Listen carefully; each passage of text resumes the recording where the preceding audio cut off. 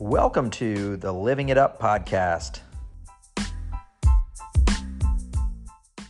This is the Living It Up podcast where we explore the changing landscape of competitive golf. In this episode, we talk about Rickie's big win in Detroit, Talor's win in Valderrama, along with lots and lots of drama outside the ropes with leaked documents and much, much more. But first, this episode is brought to you by B. Draddy, the leader in performance golf apparel. B. Draddy makes the softest polos you'll ever wear, as well as ridiculously comfortable quarter zips, shorts, t-shirts, and even boxers. Their colors and fabrics are all naturally aged by the salt of the ocean for that perfectly lived-in vibe. Head to bdraddy.com and use code LivingItUp30 for 30% off your purchase. This is Brian. I am joined by George and PGA Tour winner Billy Hurley III. Let's kick it to you, George. Is Rickie finally living up to his promotional potential? It looks like Rick is back. He was in the wilderness for a long time. No one could really figure out what was going on. This year he's kind of slowly been churning up leaderboards. All of a sudden he was top 30s and then top 20s and then top 10s. And now he got it done. I mean, the field was, there were some dogs in this field that he went and got. So look, right now, the PGA Tour, even though we have peace in our time, allegedly, and we'll talk about that a little bit later, but he is a guy that makes people feel things. He is beloved. So him winning is great. He looks good. And I think winning this weekend probably ended the suspense of whether he'd be going to Italy or not. I'd say unless there's like a collapse between now and September, he's probably very much on that team based on play and just, his locker room presence is going to be welcomed in that group. So Rickie wins in a playoff, a one hole playoff where he made a nice birdie putt to win over Adam Hadwin and Colin. Brian, you got to be excited about the drop on 18 though. What's interesting on the playoff hole, rather, I should say. Here's what I will say: a mea culpa, perhaps, because I haven't heard if he also got TIO relief. He definitely took relief from casual water, but dropped essentially on the same hillside. So perhaps it was a little bit muddy or sloshy where people were standing in the gallery. But it was definitely hit kind of off the planet to the right. I was watching it in my favorite way, which is with the sound turned off. So I thought it was TIO relief. It may have been from casual water, which is what folks on Twitter are saying.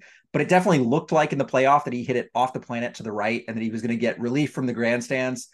Either way, he hit a great shot in there to 15, 18 feet and made a really nice putt to win it. So tip of the hat to Rickie Fowler. And like you said, George, he's been playing great and knocking on the door for essentially all year. So I'm happy for him to get the win. And, it was, if nothing else, kind of interesting the way he won it in the playoff because he hit it off the planet, whereas Hadwin and Morikawa piped it down the middle and hit what they thought were really good shots. Hadwin's kind of, had too much spin on it and came back to 30 or so feet. And Morikawa seemed to miss his shot by about a foot from being, perfect and ended up on the back rough. So, again, hat tip to Rickie. Would take nothing away from the victory because he certainly earned it, but it was a little ironic with the hitting it off the planet in the playoff. And speaking of guys kind of maybe finding it, Morikawa shoots 64 on Sunday to go kind of get himself back in that conversation. He's a guy that's been a little bit, it's hard to say he's lost. I mean, he's still top 10 in the world. But he is from when he burst onto the scene and looked like this guy could win 4 times a year in his sleep and pick off at least or contend for majors left, right, and center. Him finding form and shooting that score, also I think, he's another one of those guys that if you asked me today, should he go to Italy? I'd be like, you could probably convince me otherwise. Or I should say, if you asked me yesterday, shooting 64 today to kind of really throw himself out there and go get it, where Sunday has sort of been where he has done the opposite of that. Now it's like, okay, let's put him back squarely in the captain's pick realm of probably looking at a trip to Italy. Yeah, so Morikawa was 18th in the OWGR after T2 losing in the playoff, but started the year at 11th. So that's kind of like what you're talking about, George, trying to climb back up from that kind of once was kind of that right in the top 10 OWGR conversation. Rickie's up to 23rd, I think it is. Yeah, so Rickie's up to 23rd with the win. Started the year at 103. So, that's a pretty good climb, for just what, I mean, it's just the end of June, just tipped into July. So only 6 months into the calendar. That's a good, pretty good run. Speaking of the OWGR, do you know who's still number 4? Does it start with P and rhyme with Antley? Sure does. Just Patrick Cantley hanging right in there. Hey, Patrick Cantley, another B Dratty guy. We're excited to have B Dratty as a new sponsor of the pod. Same family of companies, Zero Restriction and B Dratty, but B Dratty certainly does make one of the best shirts, golf shirts out there. Both their Peruvian cotton shirt and their sports shirt are incredible. 10 years ago, Billy Dratty, that's B Dratty is Billy Dratty. He started out on a mission to make a superior performance golf polo, trading shiny synthetic fabrics for soft organic Peruvian Pima cotton, keeping the details clean and simple. The fabrics are comfortable. Boxers are incredible. I will personally attest to that. That's always on my order from them. And you can head to bdratty.com, use code livingitup30 for 30% off your purchase. We're excited to have B Dratty on the pod for Q3 in the summer and fall months. No, that one makes me super excited because I've told you, Billy, that I am always on the quest for the perfect golf shirt. And I think I've found one in the sport collection. It has the right weight, particularly for the summertime in mid-Atlantic where it is very, very hot and very, very humid. It's got that right weight and right cut for me. So I'm super pumped to have B Dratty sponsoring the pod. There's probably a little bit more that we could say about Detroit.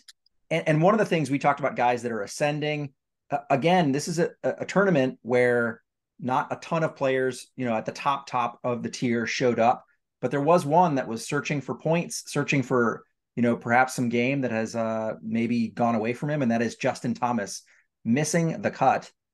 And again, we're talking about Ryder Cup and we're getting there soon enough.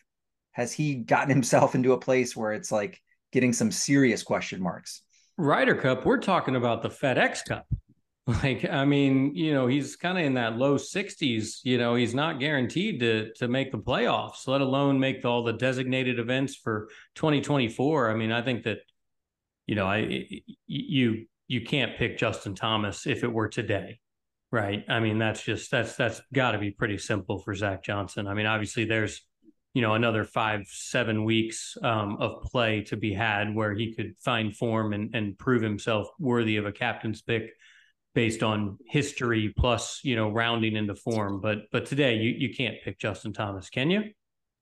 I don't think we'll see. Time will tell. And I think we've got the Open Championship and then these, FedEx Cup playoffs for people to prove that they ought to be there. And I think certainly he's going to have that, he's going to be the guy that is like, prove it to me, like show me in these last few events that you earn it or you're worthy of it. Cause right now it doesn't seem like it based on current play. Well, and I don't know if it was the President's Cup or the Ryder Cup, but didn't Spieth sit one out where when he was in the wilderness and he did miss one. I can't remember which one it was, but yes, he did. Yeah. And listen, the game's better when JT is doing JT things. So, if he misses this one, maybe it's not to say he needs a wake-up call or he's doing some frivolous things or making poor choices, but, maybe that's sort of the fire that gets him kind of back to doing JT things. Because, when you're at that level, I don't want to think these guys take it for granted. They're always going to play them. But, as an athlete who, every athlete has a moment where things are great and they get a little humbled. And this could be, it's horrible in the moment, I'm sure, for him. And he's super frustrated, but it could be a net benefit for him down the stretch if he can't turn it around. Or maybe Captain Zach Johnson is looking across to his new friends from the Live Golf League and saying, hey, this guy Talor Gooch is pretty good. He's won now his third Live Golf event of the year at Live Golf Andalucia at the Valderrama Club. And it's one of those things where, again, people will often on Twitter or elsewhere joke and they'll say, what does it mean? What does it mean for him to win Live event, much less 3, and they'll joke about the competition, and they'll kind of belittle a win. But I mean, it's hard to argue he's putting up the numbers and he's beating Cameron Smith. He's beating Brooks Koepka. He's beating Dustin Johnson. He's beating Patrick Reed. Like, he's beating high caliber players that are also playing well. And so he's going out and getting it done. And so, again, while there is kind of quote unquote peace in our time, we will see. I'd have to imagine like Zach Johnson might think about it right now. I'm not saying that he's itching to make that selection, but if Talor Gooch plays well in the Open Championship, like, I don't know, might have some serious considerations. And let's not overlook that Valderrama is a big boy course. Like, that's not Detroit Country Club. That is a Ryder Cup course. Yeah, I mean, it's narrow. I was watching some of it on TV, just looking at the tree line fairways and everything else, thinking like, oh man, most of those tee shots do not look super inviting. And yeah, I mean, you can't take it away from Talor. He is playing good golf. It's worth pointing out, I think the winning score at Detroit was 21 under. I know that's 4 days, not 3, but I think the winning score for Valderrama was 8 or 9 for 3 days. I think it was, the course stood up much more than I'd say Detroit stood up. Yeah, and obviously, the counterpoint to that, George, is that it's 48 guys, not 156. So, scores are going to be kind of higher relative to par, or just higher in general, right? I mean, like, anytime, like if you have 100 guys, the cut's going to be 1 stroke worse than if you have 156 guys. So, I don't know. I mean, like, there's no question Valderrama's a we'll call it a more proper golf course than, Detroit Golf Club. And, just from Detroit's a country club, right? I mean, like, so it just is it's kind of that feel and that length of golf course. And it's an old school Donald Ross that's, a good classic golf course, but it is, short par 5s, that kind of stuff. So, it's a 20 under winner. I think it's, I think it might've been 24, a couple years ago and stuff like that. So, and Valderrama is probably a better big boy golf course. That's for sure. But I think that I just will say, a smaller field equals, not as low of a score winning the golf tournament. Yeah, and just to look at the scores, 24 under went to the playoff between Rickie Fowler, Adam Hadwin, and Colin Morikawa. 12 under wins it by a shot over Bryson DeChambeau. Brooks Koepka 3 shots back, but then you look down the leaderboard and guys were at 6 and 4 and 3 under par, still in the top 10. So certainly seemed like a more stern test for sure. Yeah, and I think that the small field really shows up in the top 10. You can make a case that maybe the winning score is the same, because somebody's still going to go out and really have a great week because you have a lot of good players still there. The top 10 is probably where some of that, shows up, that if it were a, 12 under winner with a 156 man field, 7, 8 under is going to be your top 10, but not 3 under kind of thing. And let's also tip the cap to Liv handing out slow play penalties. Love to see it. I'm very confused by that because there was no mention of a warning in the release. So I didn't quite I mean, I know they were on the clock for like 6 holes based on it, but there was no mention of a warning time. Like, it was kind of written as if it was his first bad time and he got a stroke. Yeah, I was Richard Bland. Well. I did see the note that came out. Slugger White famously, has been a PGA Tour Rules official for Billy could tell us how long, probably decades, and 40 plus years. Yeah. Yeah, and it's one of those things where they brought him in to provide some kind of rules credibility to a degree and enforcement. And they noted that they were on the clock, and they noted that he took 84 seconds when on the clock. So you're notified that you're on the clock, and he took 84 seconds to hit a tee ball, and then was notified that he was assessed a stroke penalty. I quipped on Twitter, Liv leading the way with allowing shorts and now enforcing slow play. Like, it can be done. PGA Tour, come on, you can do this too. Yeah, things you love to see. Did you guys watch the clip of that? Because I watched the clip of him hitting this tee shot on 15 or 16 or whatever it was. As a point of order, that ended Yeah. up not being the right clip. The guy that posted it took it Okay. down and said, "Sorry, wrong clip." I was like, this I guy didn't have doesn't my even look like stopwatch he out. knows he's on the clock. Oh, Like, I didn't have my stopwatch out, but I was like, it looked like he took his rangefinder and then looked at his yardage book and then pulled a club. Like that certainly didn't look slow to me. But the guy said, "No, sorry, wrong clip." oh no, I mean, I saw one that was definitely a long time. So I don't know which clip I saw, but it makes more sense than maybe it, because I mean, I guess if you take 84 seconds, like you obviously don't care that you're on the clock. You're not even trying at that point. That was slow play penalty. I played an open championship with a very young kid. It might have been his, it's definitely his first major, probably he may have just turned pro, or he kind of went through the British Open qualifying, which is actually coming up. I think it's going on kind of right now, or next week. And he took like over 60 seconds to lay it up on a par 5 right after we were notified that we were on the clock. And speaking of Slugger White, I spent the walk up from the tee shot to the second shot giving Slugger an earful about how just this kid should be on the clock. And then Slugger, runs off to time him. We hit our couple shots. We hit our third shot in, and he comes up to me and says, "I guess I see what you were talking about." Well, again, we could spend a long time talking slow play like we have in the past, but just things you like to see, enforcement of the rule. Let's see more of that across golf. But there was obviously a lot going on outside the ropes, and the first thing I thought we would tackle is, like clockwork, as happens in the DC area, as soon as the PGA Tour provided some confidential documents to Congress to comply with this Senate subcommittee investigation, they were summarily, leaked to the media, and we were able to actually get our first eyes on the quote unquote framework agreement. And I thought the most remarkable thing was, if you ask the question, like, what did we learn? I would argue in substance, not a whole lot. Like we thought when this thing was announced on June 6th, that it seemed Spartan in terms of detail. And yes, it was a framework. And yes, there was going to have to be an agreement, a definitive agreement later on. But it seemed like there must have been more there, that they were only saying in the press release and in their media inquiries a little bit. But then you read this document, you're like, nope, we pretty much knew mostly all of it. There were a few notes around non-disparagement clauses. We learned that they have until the end of the year, so the 31st of December, to actually strike a definitive agreement.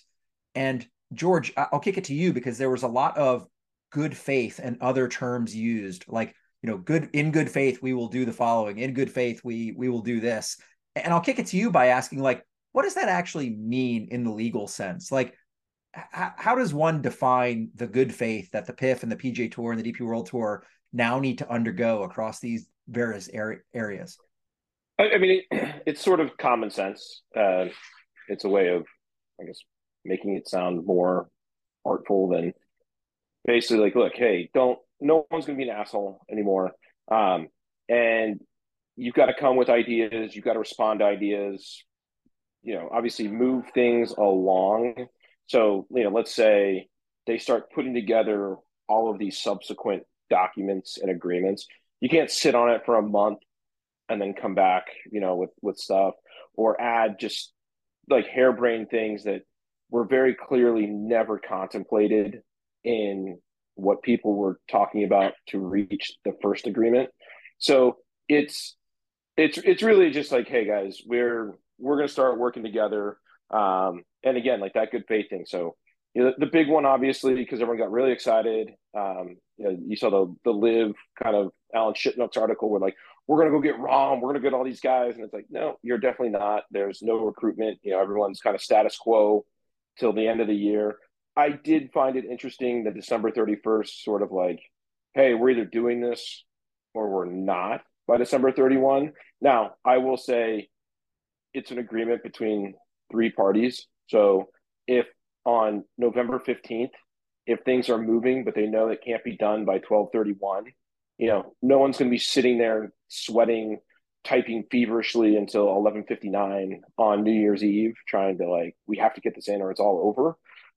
They can always agree to extend that deadline. And what'll be interesting to see is, okay, what the real thing will be is how does it all fold in? You saw there was a lot of press this week from like the Andalucia travel board explaining why they sort of made this switch to live. They're very excited. I think it was like a 5-year deal. Like they're all in on this and expecting it to go forward for multiple years. So I do think people who have said Jay's just going to kill live and that's the end of it, I think that's probably premature. I think we're going to see somehow a schedule between the PGA, the DP, and Live that makes sense.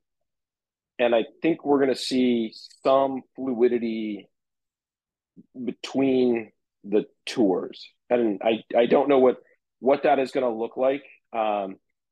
We in more information that came out, Peter Malnati, I guess there was a pretty big players or a pack meeting. And No, it was a Peter policy Malnati, board meeting. It was like a 12-hour policy board meeting. right? So Apparently, one lunch and 2 5-minute bathroom breaks, and they were there till 8 p.m. or something.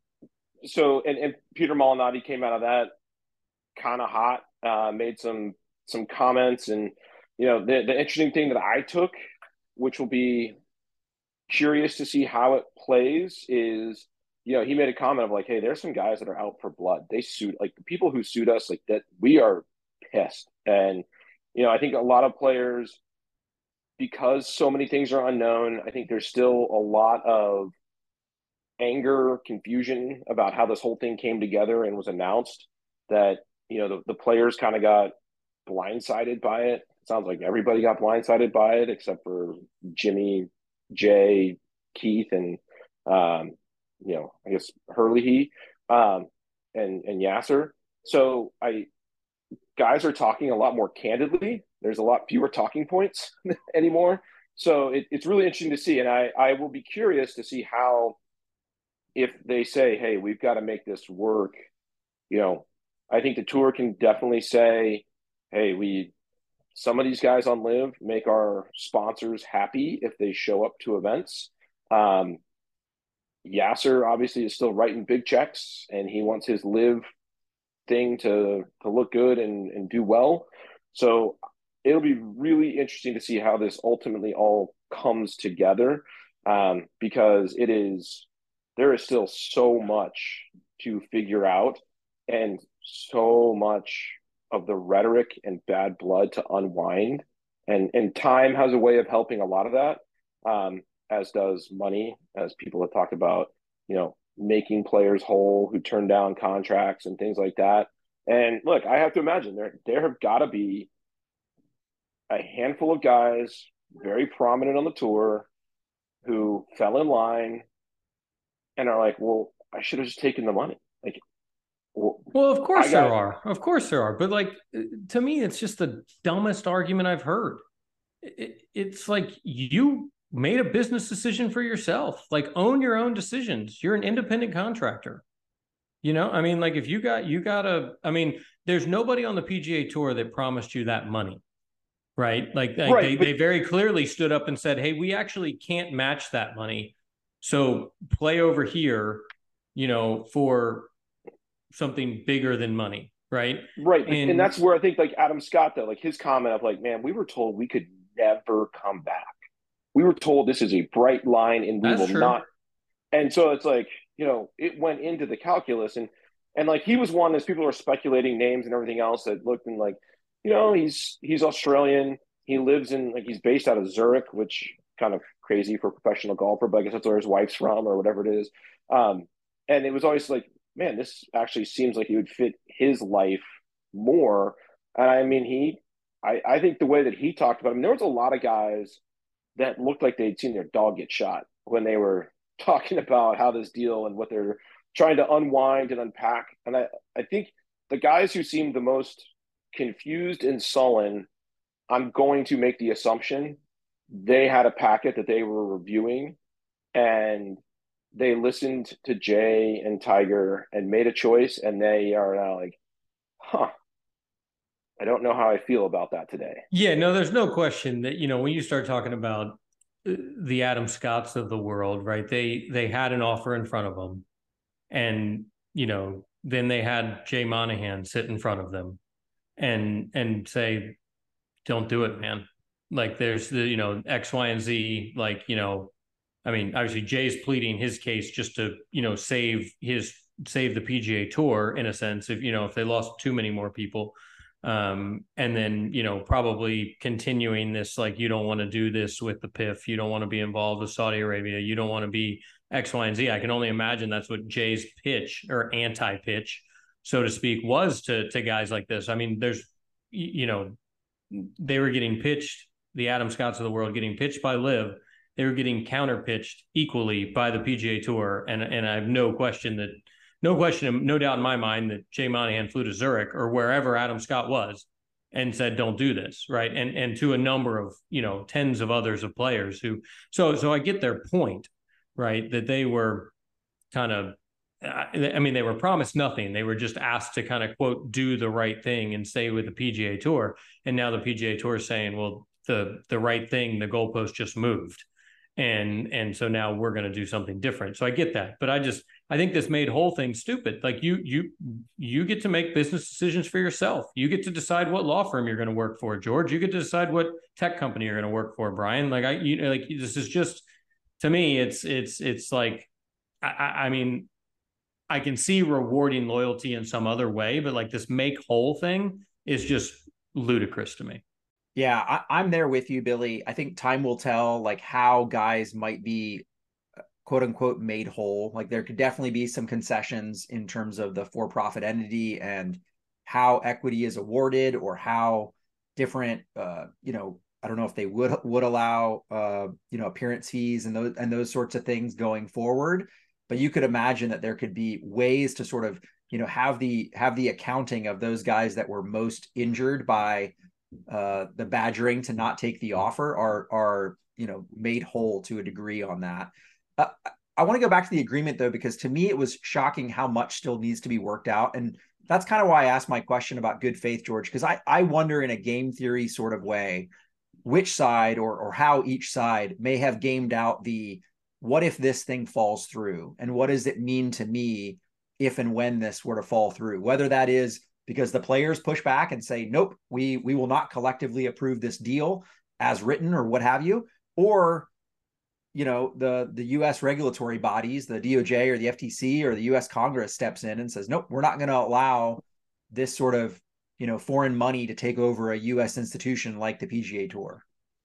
Well, I can tell you, I mean, if what we're seeing in documents and everything else that's coming out and what we've heard is the PGA Tour and DP World Tour absolutely, positively have to make this deal happen. 100% right. They one had to come out on TV and walk back a year of rhetoric and everything else. They had to basically light their trust between with their players on fire.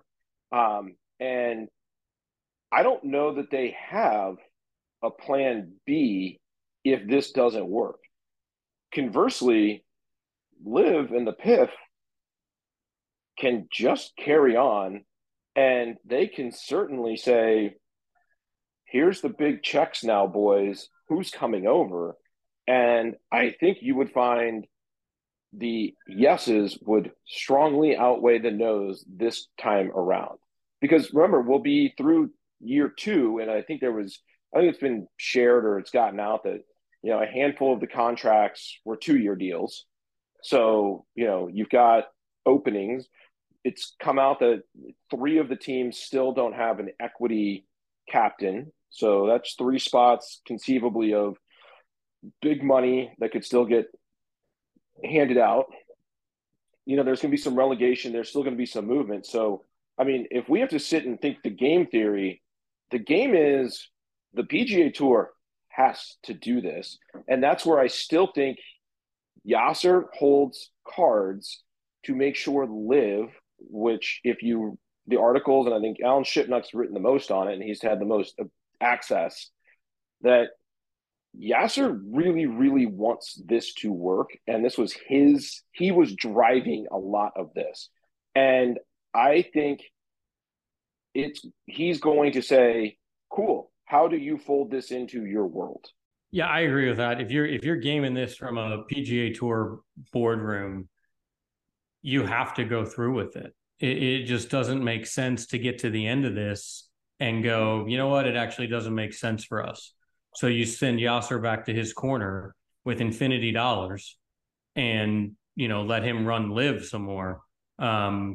It doesn't, to me, that doesn't make sense. It just, as a game theory exercise, Brian, it doesn't make sense. You're going to anger the guy who has infinity dollars. And you're right, George, like the yes is the second time around now that the PGA Tour has kind of turned their back on, it feels like they've turned their back on you that stayed loyal. What's going to make you think they're not going to do that again? What's going to make, all these different things. It doesn't make sense to send Liv back to be their own entity and just throw more and more dollars at it and take more and more players if you're the PGA Tour. So I think it's ludicrous for PGA Tour players to sit here and say, well, if we don't want it to happen, it's not going to happen. And that, I think, is a good segue into the Peter Malnati interview. I would encourage everybody to go read this interview with Alan Schupak, because I think there's a lot of questions and answers that, to me, are getting at like a player's reconciliation with, one, being surprised, two, sort of coping with the news and sort of unpacking what this would mean for them long term, and then coming to a conclusion, essentially, that's what you've stated, Billy, which is like, it's not the best deal, perhaps, but the alternative of not taking this deal is unpalatable. So I wanted to read, actually, the first and the last question. I encourage everyone to go take a look at the entire interview.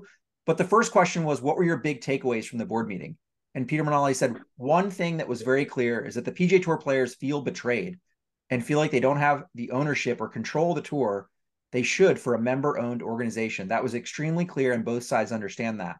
Player directors in the room, the tour itself, and the independent directors of the board. That is very well understood right now, and I feel there was some genuine contrition on the part of the tour. Like, they understand the players feel like they have been betrayed, let down, in a position where they have absolutely no control of an organization they supposedly own. And so that was the first sort of coping of, this was complete shock. This felt like a betrayal, and they're going to have to re-earn our trust. And the last part of the interview was this question: is there a deal where everyone wins? And Peter said, we could execute this perfectly. There's still going to be a handful of members that are like, quote, well, what about the 9/11 families, unquote. And what a great point they're going to have. We could do absolutely nothing. We could say, we don't want to do this deal at all. We want nothing to do with it. And 200 people at the PGA Tour office would lose their jobs. The tour could shrink, and we could have less members playing for less money, and the bottom of the tour could fall off.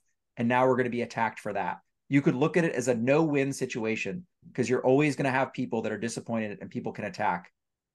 And to me, that was actually a summation of the shock, the dealing, the grappling with all of it, and coming to a conclusion of like, yep, we have put ourselves into a corner. And the only way out of that corner is to accept or try to make more palatable this deal on behalf of players. This episode is brought to you by B. Draddy, the leader in performance golf apparel. 10 years ago, B. Draddy started out on a mission to make superior performance golf polos. They traded shiny synthetic fabrics for soft organic Peruvian Pima cotton and kept the details clean and simple. Today, B. Draddy still makes the softest polos you'll ever wear, as well as ridiculously comfortable quarter zips, shorts, t-shirts, and even boxers. Their colors and fabrics are all naturally aged by the salt of the ocean for that perfectly lived-in vibe. Head to bdraddy.com and use code LivingItUp30 for 30% off your purchase. Thanks to our friends at B. Draddy for their support of the Living It Up podcast. And that's what I thought was going to happen from the jump. As soon as this was announced, people kind of go spinning with emotion, and then they come back to their senses and realize, well, this is actually how this has to go now. And I struggle with this because like people are like, the PGA Tour is a membership owned organization, and it's a 501c6, right? It's a membership organization, and the players are supposed to be in control. The players are only in control of the inside the ropes piece of this. Okay. Like there's very little from a commercial standpoint that the players control. And so that's just a reality of this, right? There are no real businessmen that are players, that have MBAs that like sit and think through all this stuff and whatever. And it's kind of been understood that even on the policy board, from my understanding, that like when it comes to the business stuff, we let the independent directors do that. And when it comes to the inside the ropes policies, the independent directors let the player directors do that. And they kind of just, vote together, in that way. And we're just acknowledging who the subject matter experts are in those pieces of the puzzle. So, there's been around long enough to realize that this thing's actually not run by the players in total kind of piece of this puzzle. And Peter's been around long enough to know that. And now it's his first, 6 months, sitting in the boardroom. So, he's getting, a hefty deal of board stuff that he didn't probably sign up for in total. But some of this stuff to me is just like, yeah, no kidding. Like the players didn't own as much as they thought they did, right? Because there's like business people doing real business deals, to make the PGA Tour go around. Well, they don't know anything anymore. Well, and that's the biggest piece of this, like, and this is not new. Brian, you say like, what did we learn from the leaked document? Well, we learned very little because it was all spelled out in the framework kind of, agreement release. And you're exactly right, George. The PGA Tour, the 501c6 really owns nothing. All the commercial assets are going to be transferred into new company, right? Which we've now learned is tentatively called PGA Tour Enterprises. And so the PGA Tour as a membership organization, they don't own anything. So I don't know how they can think that they're in control of anything. There's not going to be any players, as it's been laid out, that are on the PGA Tour Enterprises board. It's still going to be the PGA Tour Policy Board that has, that has the players and the independent directors, adding Yasser as one of those independent directors now. So it's ludicrous to me to think that the, PGA Tour players think they're going to have more control. I mean, this is Ron Price's a quote from a recent article. Ron Price, the COO of the PGA Tour, talking about the 501c6 status. He says the tour itself will become, quote, a regulatory body that oversees the sport. So it clearly qualifies under 501c6, even more so than it does today, because all commercial activity has been moved out of it. It's simply overseeing our competitions going forward, unquote. So if you take 5 players and say that's now what you have control of is the competition, it's basically what I just described. The player directors kind of have the inside the rope stuff and the independent directors have the business stuff. Now that's being moved to a new entity. All that business stuff is being moved to a new entity. So I just find it comical, unless they're going to reveal some new piece that like has not been talked about yet. I find it comical that we continue to say that the PGA Tour players will have control over this organization, because they won't. So then it begs the question, Billy, in a membership organization, you don't need a union because your tour, the PGA Tour, represents the players. And by definition, like there's no union, there's no owner, or there's no union needed because there is no owner. In this new world of NewCo, PGA Tour Enterprises, super inspiring name, by the way, now that it will be the owner of all these commercial assets, does it beg the question that maybe a union or a players organization, a players association is needed? Because that's been rumored to be sort of things that players are pushing for now behind the scenes. Yeah, right. There's the Patrick Cantley article. It was Eamon Lynch kind of disparaging him a bit for even like broaching this subject, which I think is ridiculous. Because yes, there needs to be somebody who's looking out for the players, right? I mean, like if you're a player and you just had the thing you thought you owned, right? You thought that you were like the driver of this enterprise, it's the wrong term now, but not of the PGA Tour, which I'm a member of, then now that's been taken away, just like you said, Brian. And so you need somebody thinking about the best interest of the players, who's thinking about the best interest collectively of the players, right? So Jay Danzy's gonna be in Patrick Cantley's ear and Jordan Spieth's ear and kind of give them some sense, I mean, of what this stuff looks like, but they're not going to get all the information. You know, David Winkle is going to be in the ear of his guys, and Steve Loy will be in the ear of his guys. But these guys are actually like, they're agents. They're actually, I mean, a couple of them, some of them are lawyers. Many of them aren't. And so they've been doing like contract deals to get their players more money, not business deals to start new ventures. I mean, some of them, as they look at bigger businesses for Phil and, you know, Dustin Johnson and some of the bigger names that they have, even Patrick Cantley, Jordan Spieth, like, you know, those guys that are getting, you know, bigger and bigger and have some more money to invest in different things. I'm sure they're helping them look after that to some degree, but they probably have other people that kind of do some of that business stuff in their offices.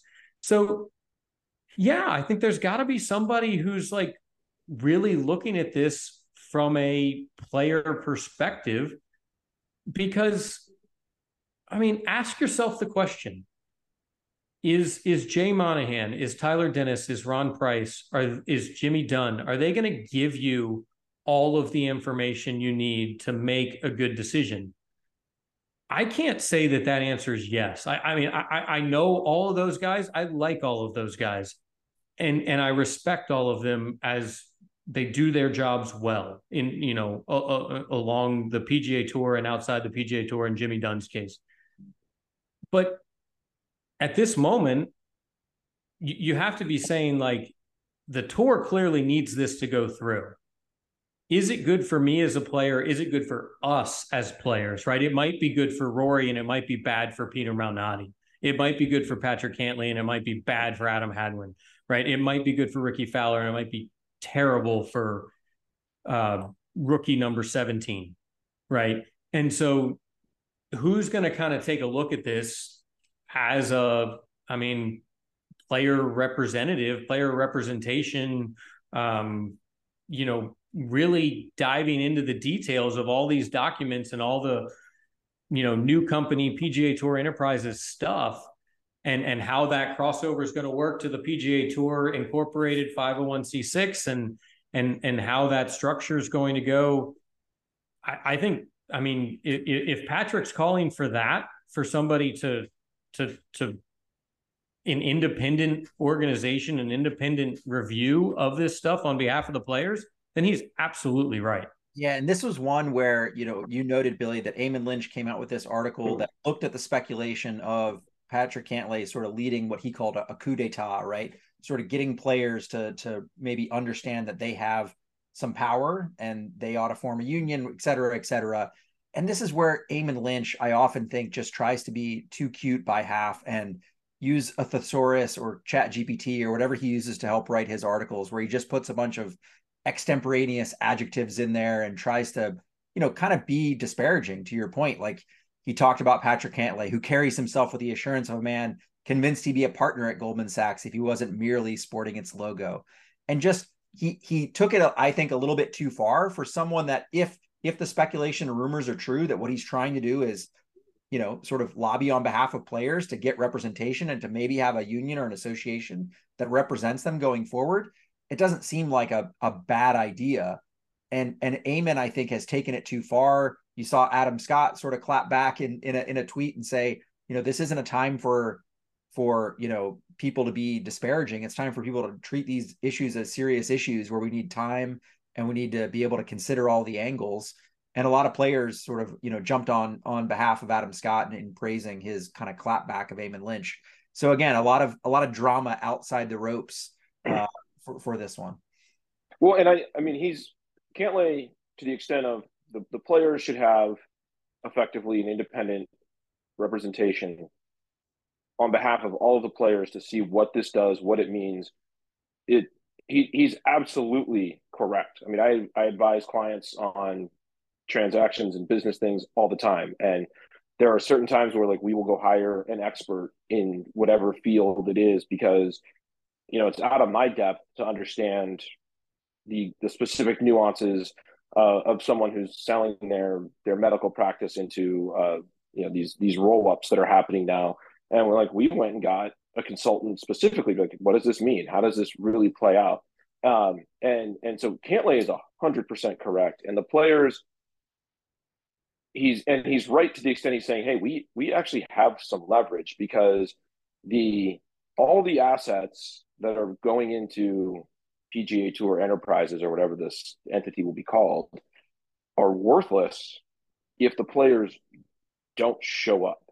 And it'd be weird to think about having a strike in golf, but the reality is the players, at the end of the day, and this is what Yasser, I think, saw, the players are the asset, and everything else is just marketing to make money showcasing that asset. And I think there's a lot to happen, and there's been speculation about it. I think one of the things that would probably go a very, very long way to helping the players is if, and we'll say a Goldman Sachs comes in to analyze and look at this deal, not as per se be antagonistic to Jimmy Dunn and Hurley and those guys, but definitely they're not friends.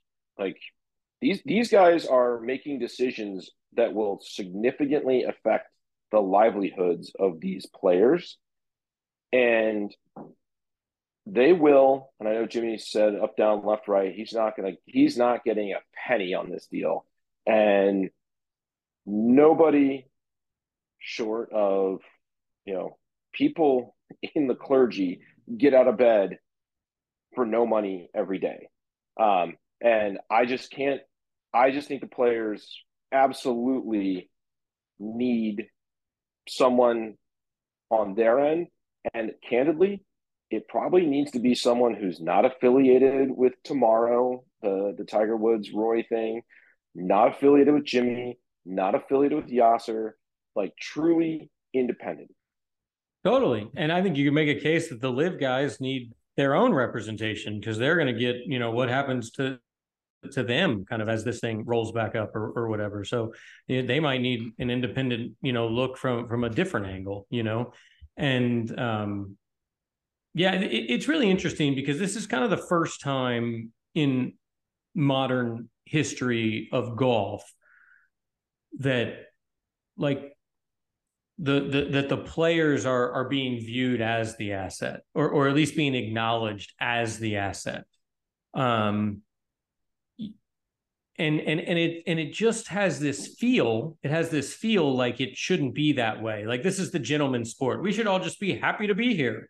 Like it's we're not business people that are trying to actually feed families and make money like other sports. I mean, guys are like, they are the asset in other sports, and teams do things to, court them and to make them want to play for their team, to make their lives better, X, Y, or Z, team cultures, those types of things. And it just strikes me that because of the gentlemanly nature of golf, in no way excluding females from that, but just that, ladies and gentlemen type thing, that it's not, the players aren't supposed to stick up for themselves, right? They're just supposed to say, we're happy to be here. Tell us what my tee time is on Thursday. Well, and that's the part I think that also makes golf extremely unique is the PGA Tour is effectively a league of 200 teams. I don't know if it's the best analogy, but I can't imagine all the NFL owners would be really excited if Roger Goodell showed up and said, hey, I just struck a deal and we're merging with the English Premier League. It's all going to be great, guys. Details to come, but we're cool now, right? Like, they would flip out, and rightfully Correct. so. Correct. And so, just to me, the other thing that's been not in the news, kind of halfway in the news, is we still haven't heard from Jay Monahan. It's been 3 weeks. We haven't heard anything about his situation other than it's, the Monahan family has asked for privacy, and I fully respect that. Like, I don't know what's going on, with Jay and what his medical situation was, but I will just, if you start to game theory that out and take that to an end game, there are becoming not a whole lot of good options there either, right? Either this is a fairly serious medical thing, that nobody wants to talk about. There's been no statement about, we're told he's doing okay and recovering, but so that's not a good end game if this was a massive heart attack, right? Like, that actually becomes kind of a liability now as your commissioner having health issues, right? So what happens the next time if he has another health issue, right? It's starting to become a little bit of you think about that as a liability down the road from a board perspective. I mean, if your CEO is not a healthy person, you start to think about that as a board of like succession planning. And so where's that? And then if you go the other way and say he's just hiding in a bunker because it's like just time to stay out of the spotlight, also very bad, right? Like, who's running the show? Who put him in the bunker? Why is he, there? And I mean, I have no idea which of those it is. I'm going to take the PGA Tour at this point at their word that it is a medical situation, but both of those things become a liability down the road. And I think, I can't remember. It may have been, I can't remember who it was or if it was in an article or just in conversations I've had with players, but saying that we need to hear from our commissioner very soon. Yeah, I do think 3 weeks is bordering on, sort of like there needs to be a more robust statement or plan there, at least a date. We used to call it all the time, a date for a date. If you tell me he is coming back on the 10th of July, that goes a long way toward understanding where we are in this whole thing, because this is related to, Senator Blumenthal had requested that Greg Norman, Jay Monahan, and Yasser Al-Rumayyan report to Congress and talk about this deal on the 11th. So in 8 days from now.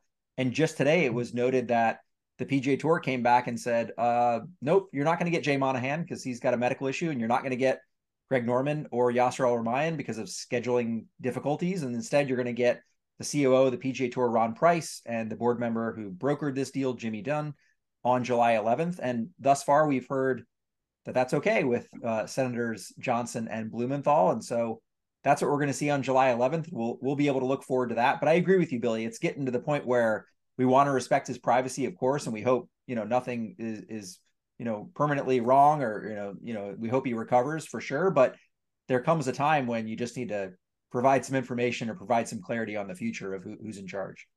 Hey, I got a question, Billy, and this is sort of the mechanics of the tour.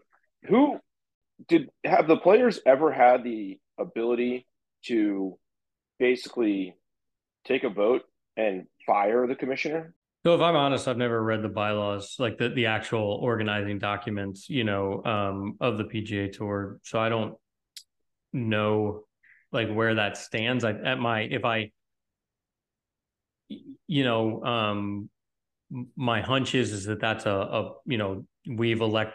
the players have elected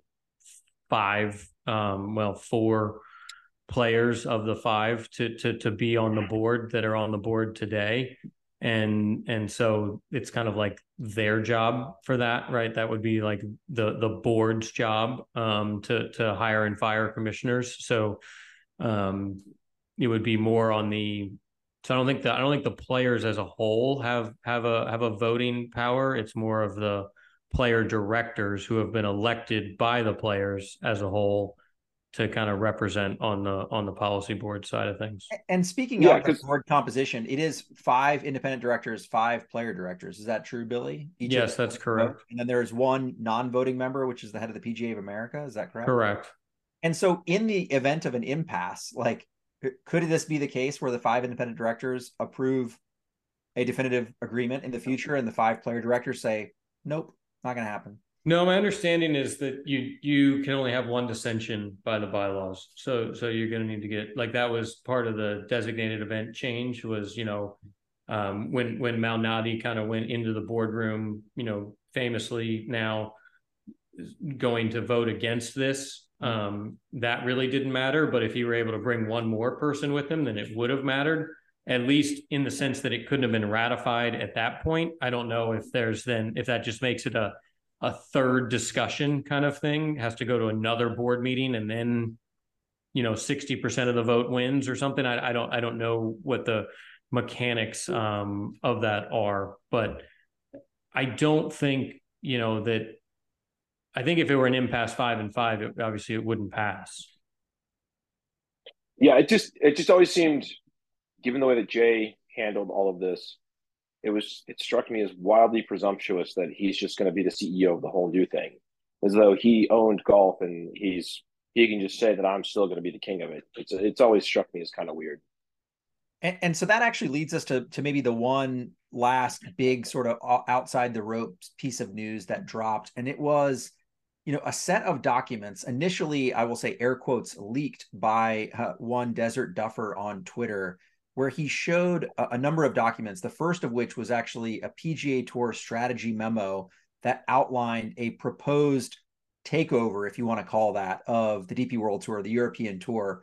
You could actually argue the way that it was written is more of a liability, like that they were basically acknowledging that the European Tour, the DP World Tour, was a distressed asset, and they were going to take over liabilities for 13 years and basically pay off their debt facility and take on, purses and things of that nature.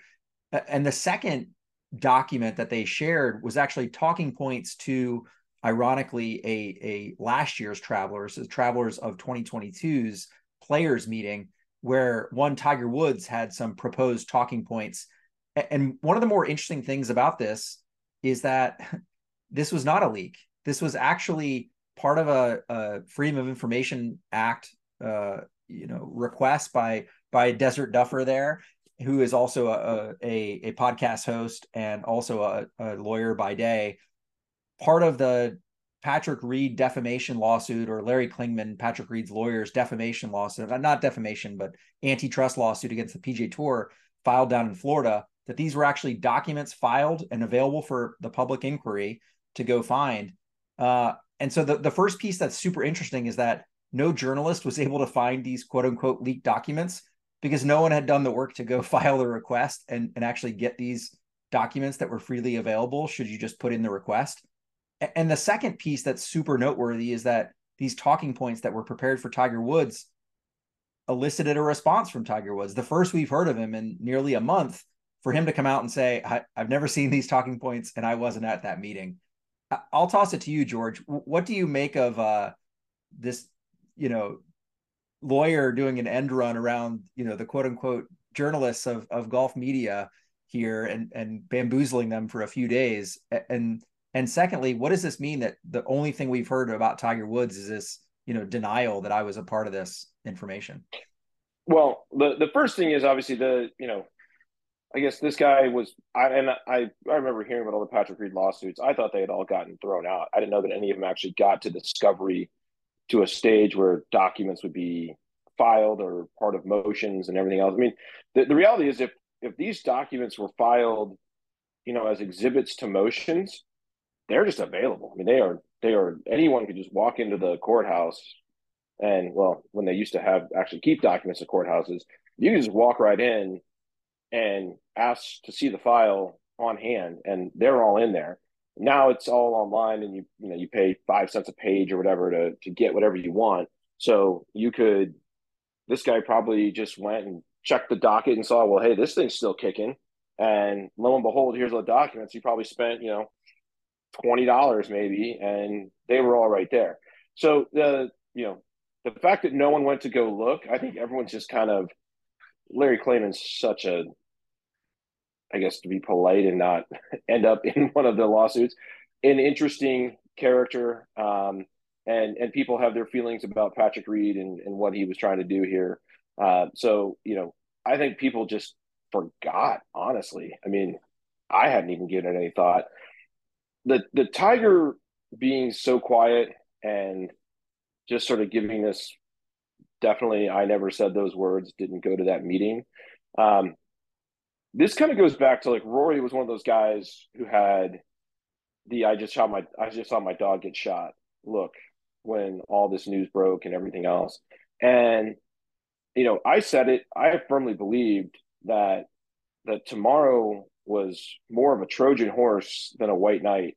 And they knew, and I'm sure Tigers people knew the financial details and knew the information and knew the reality of what the tour was facing, in 2 years' time. And I've always been confident that they had a plan to be the investor that now the PIF is going to be. And I think they just got an end run played on them. And, we may never ever know all the details. And this could have easily been why this deal got done, because word got around that this was kind of their long-term strategy. And I think my suspicion would be, if that were to happen, Jay would not be just assumed to be the CEO of this new thing. I think he would be cleaning house and installing their own leadership and their own board. And that is very likely not going to happen now. But if I tinfoil hat that a little bit, you could argue that Tiger's silence for the last 4+ weeks could be that he is still thinking about that as a possibility, George, that they could still be the investor and that they could propose an alternative deal to what is currently now a framework agreement with PIF. And I mean, listen, anything's possible, right? If there's not a deal by 12/31, it's all over. But again, I talked to, and I don't know if we talked about it on the pod or was just talking to people, but if you're a private equity shop, you have to know, these guys have models. They want returns. They have sharp pencils, and they don't take a lot of bets that they aren't pretty sure that they are going to win. And so if that group still thinks, oh, well, we'll just be the new whatever, and maybe I don't want to speculate, but like round up enough players that they just cause chaos and muck and a deal doesn't get done. What private equity group wants to buy the fight the tour just walked away from because the tour knew they couldn't compete financially? Like, say this private equity group brings, I'll say $10 billion to the table. That's a slow Tuesday for the PIF, right? That's not making capital calls and putting together a model. And again, this comes back to a couple things that I've always sort of rolled my eyes at when people said, hey, the end game of PIF is to get a seat at the table. These guys have had a seat at every table they've wanted for years through their own use of private equity and investing in lots of deals. They've invested in every single company in America that we know and love for the most part. And they have seats at all the tables. And in large part, sometimes, and people don't get this, a lot of people love having seats at tables and no spotlights on those seats. And, for a number of reasons, I know, the Saudi Arabia may want a little bit more shine, but, there's probably a plenty of number of reasons why they're very comfortable being at the table, but not getting a whole lot of press. They run their country differently than the West likes countries to be run. And that's probably not going to dramatically change. Their version of, social advancement is wildly different than what anyone here would think. And I don't think they want people getting, thinking they have a seat at their table. And that's always part of this. So I don't know. I just think that I find it hard to believe that an unknown private equity group could swoop in, basically make a pitch and do this and want to risk competing with someone that can just throw all the money at it. Yeah, no question. And it actually even takes me back to, Peter Malnati's comment about, the PGA Tour, 200 employees could get chopped if the tour shrunk not doing this deal or whatever. Well, if a true private equity group came in, 200 PGA Tour employees would get chopped, because that's how you drive profit, as you reduce cost. Like, I mean, I don't know where the extra like investment return is actually coming from. Is just, I know there's different things you can do in business that you can't do in the 501c6 and all that kind of thing. But if you just start thinking about like running a for-profit entity, the first thing you do is reduce cost. Yep. Everyone knows there's like 20 billion in NFTs, though. That's clear. Yeah, well, yeah, I mean, right. And if you're like in the top 125, then you can get 10 grand for releasing your NFTs to the marketplace. Now, one thing I think that it's still extremely speculative. I do think there is probably going to be some equity pool for players in this new entity, because you can definitely do that. Sure. What that looks like, how that gets distributed, because that's one of the reasons the players need this independent review, is like, what are those shares worth? How do they actually work? Like, when do I get paid on them? When do they vest? When do I get rid of them? How does a rookie get shares? Like, somebody's got to think about all that. I mean, and obviously that'll be a part of the creation of PGA Tour Enterprises LLC. But that's the independent review that I would want as a player. I'm not sure I would. I mean, I don't have time to read a 500-page organizational document, that spells all this stuff out. Somebody else needs to do that and tell me what it says. That's not the guy who's saying, oh yeah, by the way, we have to do this. Yep. 100%.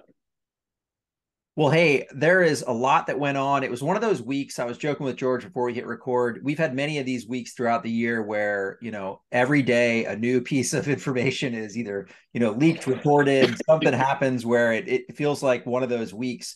Obviously, a lot happened inside the ropes that was, worth talking about, but it seemed like a lot more happened outside the ropes that was worth talking about. And so that leads me to what is next. This week on the PGA Tour, we have the John Deere Classic. One of those events that is often talked about when you think about kind of the new hierarchy of PGA Tour events and designated events. And it seems like the John Deere is often used as the example of the other events on the PGA Tour.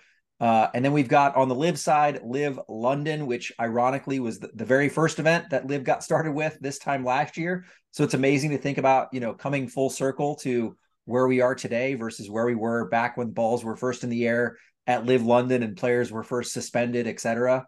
And so, more importantly, I would argue the event that ought to be on everyone's radar is the U.S. Women's Open going to historic Pebble Beach. The women's events, the women's majors, I should say, are now going to, more notable, more kind of famous and historic courses that we see on the men's rota of men's majors. And we've got a special interview coming up with Chantel McCabe. So stay tuned for that episode coming very, very soon. But boys, this was a fun one to unpack with you, and I look forward to. Well, wait. One thing that we didn't touch on, because there was just so one much more happening. thing segment brought to you by George Dell. We need a sponsor for this. We do. I do. We need to find one. We need to get someone on board for it. The video that came out and like the hubbub of Rory's drop at the U.S. Open with the embedded ball, and that it wasn't placed properly when he hit his shot when he got relief. Can someone help? Because I kind of saw it, and again, there was so much else going on. I didn't give it a ton of thought. I still have a hard time believing that a wedge coming into a grassy vertical hill can embed. But putting that aside, there's a rules official on site who said it was. So we're going to assume that was all legit in there. What was it about? Like, what happened? I mean, I can get started and Billy can fill in the cracks. I definitely think those are areas where, it's sort of like stacked sod faces. They're not exactly vertical. They're a little more, canted, if you will. And I think there are softer areas of the golf course with that like fine fescue grass. So I do take him at his word, and the rules official was there to test the surface as well to say that this was an embedded ball. So let's assume that it actually was embedded. The crux of this, issue, if you want to call it that, is that the nearest point of relief should have been essentially directly next to the spot where it embedded. So there was, essentially some grass, some piece of rough that should have been the nearest point of relief. And from that nearest point of relief, then a club length is measured, and then you're no closer to the hole within that semicircle of a club length where you can drop the ball. Now, you do have to drop the ball outside of the bunker, so you do have to find the area that's on the general area, not inside the bunker, where you can drop it. And the crux of the controversy is that instead of, finding that spot right next to where it embedded, they went, what looks like, maybe 12, 16, 18 inches to the right of that, and then measured a club length. And the crux of maybe people's complaints here is that maybe it gave Rory a flatter lie, maybe a more even stance with which to navigate the lie. It's tough to know unless we had like a direct overhead view or like very detailed sort of view of the surface that we were dealing with as to how much of an advantage this ultimately was. But what the USGA came and said is that, hey, in retrospect, this was not adjudicated correctly, that the ruling should have been that the nearest point was directly next to his embedded ball and one club length measured from there. And instead they went kind of the nearest point in the sort of ear of the bunker nearby.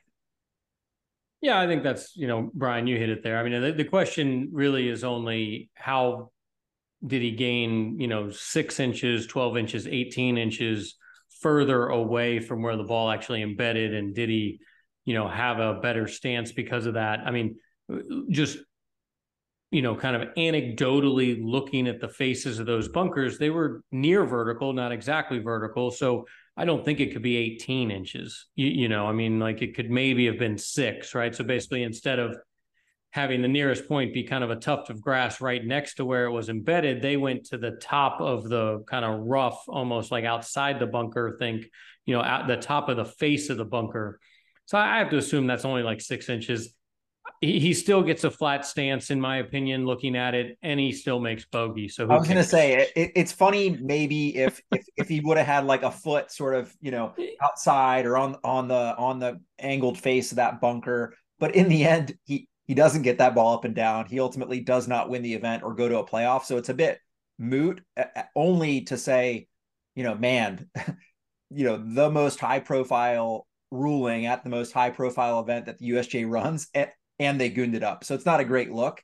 And it's one to think about in the future when guys get these rulings. Like, do you need to call in a second official to make sure you're not screwing this one up? Well, and it really starts to bode the opinion. I mean, I go all the way back to the Dustin Johnson at Oakmont. You start to go like, well, who's the committee, and when is the committee's decision final? The when you have like on site, on course officials who are not the head of rules for the USGA, and then obviously, hey, look, it's just like every other sport, right? You're grading umpires, you're grading referees, and you're reviewing calls that maybe weren't right in an NFL game and in a Major League Baseball game, and so you're trying to get better. So that that's the other piece of this for sure. All right. Well, ultimately a non-issue, right? I mean, like I think if he's got 1 foot in the bunker, 1 foot out of the bunker, he's got to hit it left-handed. Who cares? He makes 6, and he made 6. Game over.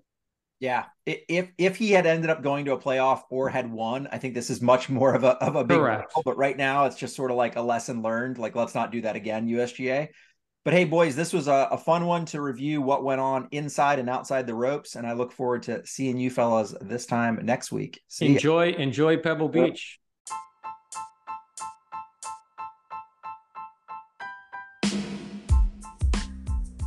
Thanks for listening to the Living It Up podcast. Follow us on the Twitters at Living It Up Pod. See you there.